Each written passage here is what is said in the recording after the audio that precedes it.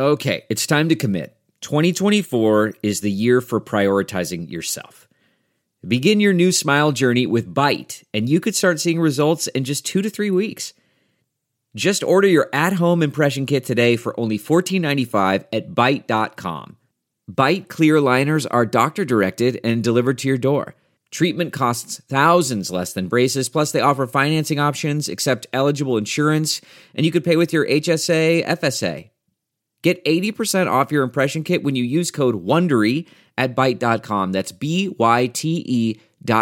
Start your confidence journey today with Byte. A model restructuring? Lessons from the bailout of a troubled real estate baron in Henan province. Published in Week in China. Narrated by Jenny Mackenzie. You could infer pretty much everything about the dramatic changes that Chinese football and the beleaguered property sector have undergone recently from the Chinese Super League's opener last week, with Henan Songshan Longmen drawing 2-2 with Dalian Professionals. Until 2021, the former team was known as Henan Jianye, that is, the same name as the real estate developer which had been its owner since 1994. It was the only Chinese Super League team which had not changed its name, until an order by the Chinese government last year instructed all clubs to drop preferences to sponsors or owners in their names. Dalian Pro was previously known as Dalian Wanda. The property heavyweight of the same name was the pioneer that came up with the winning strategy of investing aggressively in a football club in return for brand awareness and influence. Both teams have a strong fan base, but many supporters have been disenchanted, not only by the name changes, but also by the recent takeovers of their clubs by state-owned entities, SOEs, in their respective home provinces. Indeed, SOEs have become an increasingly influential force within the CSL. About half of the 16 teams are still backed by property developers, but most of them have been struggling financially.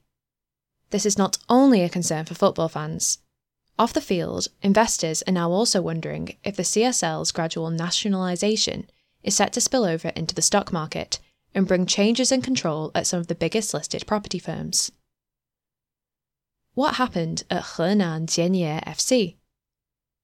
If you ask die-hard supporters of Manchester United, many of whom still protest at the takeover of one of Britain's most famous clubs by American billionaire Malcolm Glazer in 2005, you'll know a new team owner is not always welcomed by fans.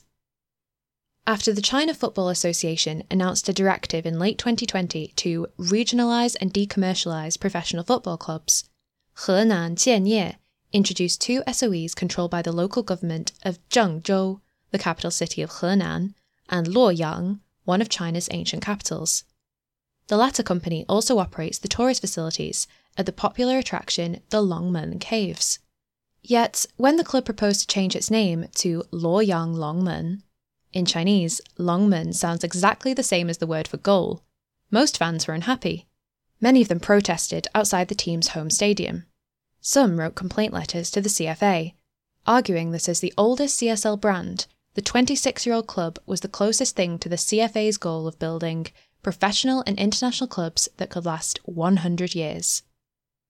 Unlike Dalian Wanda and Guangzhou Evergrande, Henan Jianye has never won a CSL title. Neither was it a so-called Tu Hao club that bought success. Similar to the business philosophy of its parent firm, Henan Jianye always looked modest but stable. This explains why, like many of its more successful rivals, it rarely ran into financial trouble over the past 3 decades. Henan Jianye and its founder Hu Baosen, who grew his property empire by focusing on his native Henan province, is said to have burnt through more than 5 billion RMB in spending on the club as part of his commitment to investing in Henan. How could there be no representative from we Henanese in the most popular sport? Hu once explained to Chinese media on the rationale for continuing to invest in football for more than 2 decades.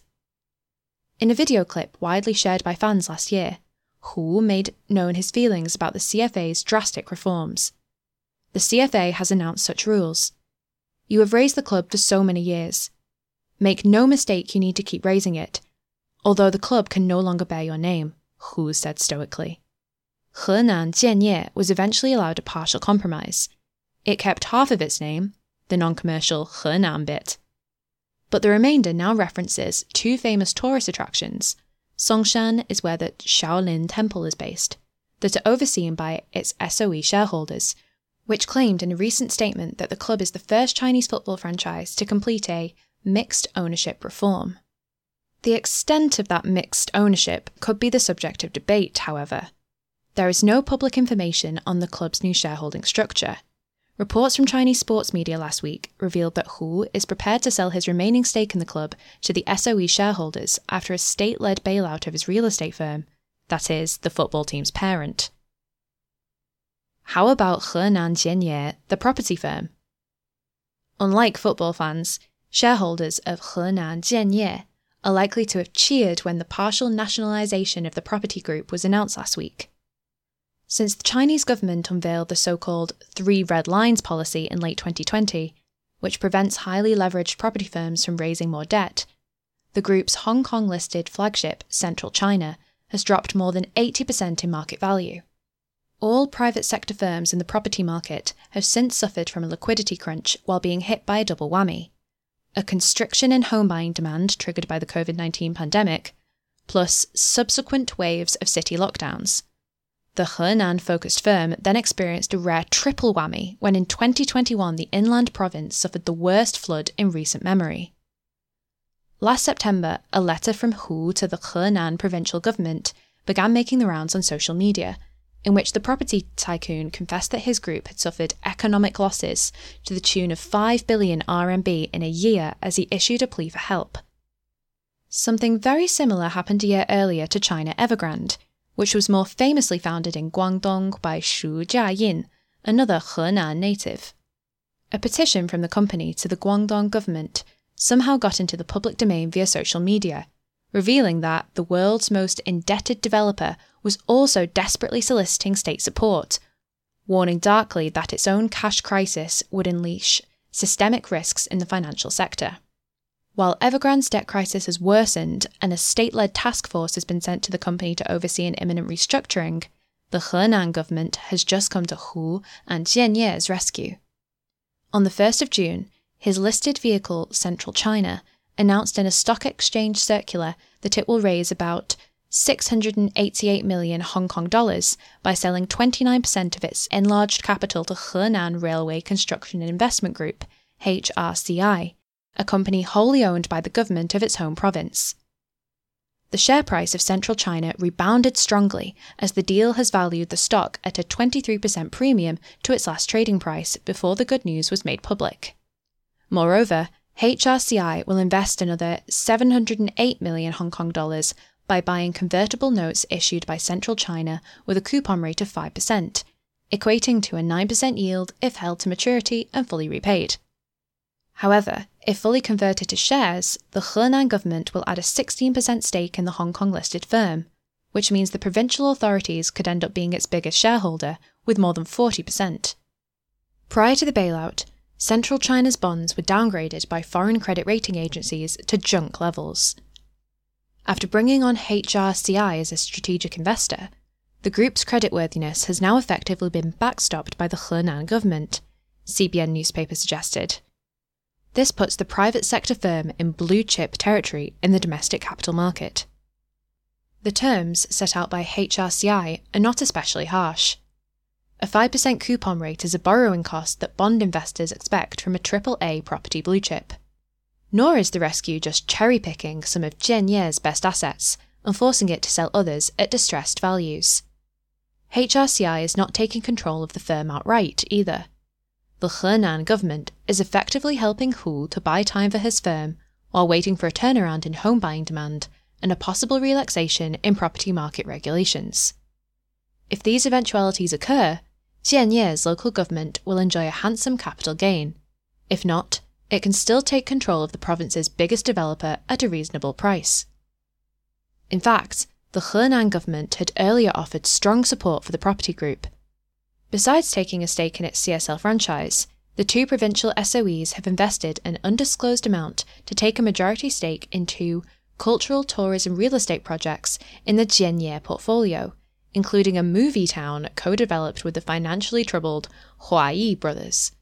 This move was to prevent the massive developments from turning into ugly, rotten-tail properties, Chinese media noted. Will other local governments offer similar rescues?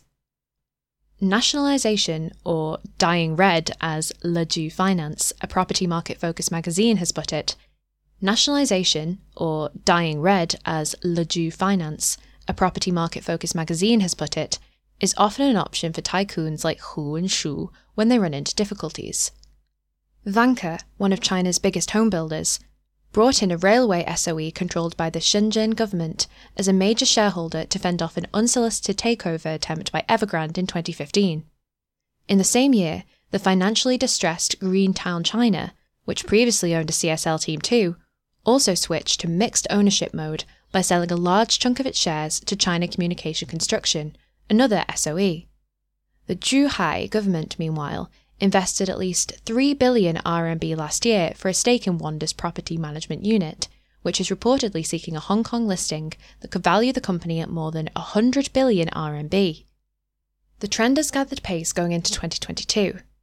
In March, China Fortuneland, another erstwhile CSL club sponsor, successfully restructured half its debts with the assistance of SOEs from the Jing-Jin-Ji area, that is, Beijing, Tianjin and Hebei. A month later, Kaisa, which sits on a valuable land bank in Shenzhen, signed a strategic cooperation agreement with China Merchants, an SOE with immense influence in Shenzhen, to co-develop a number of urban renewal projects.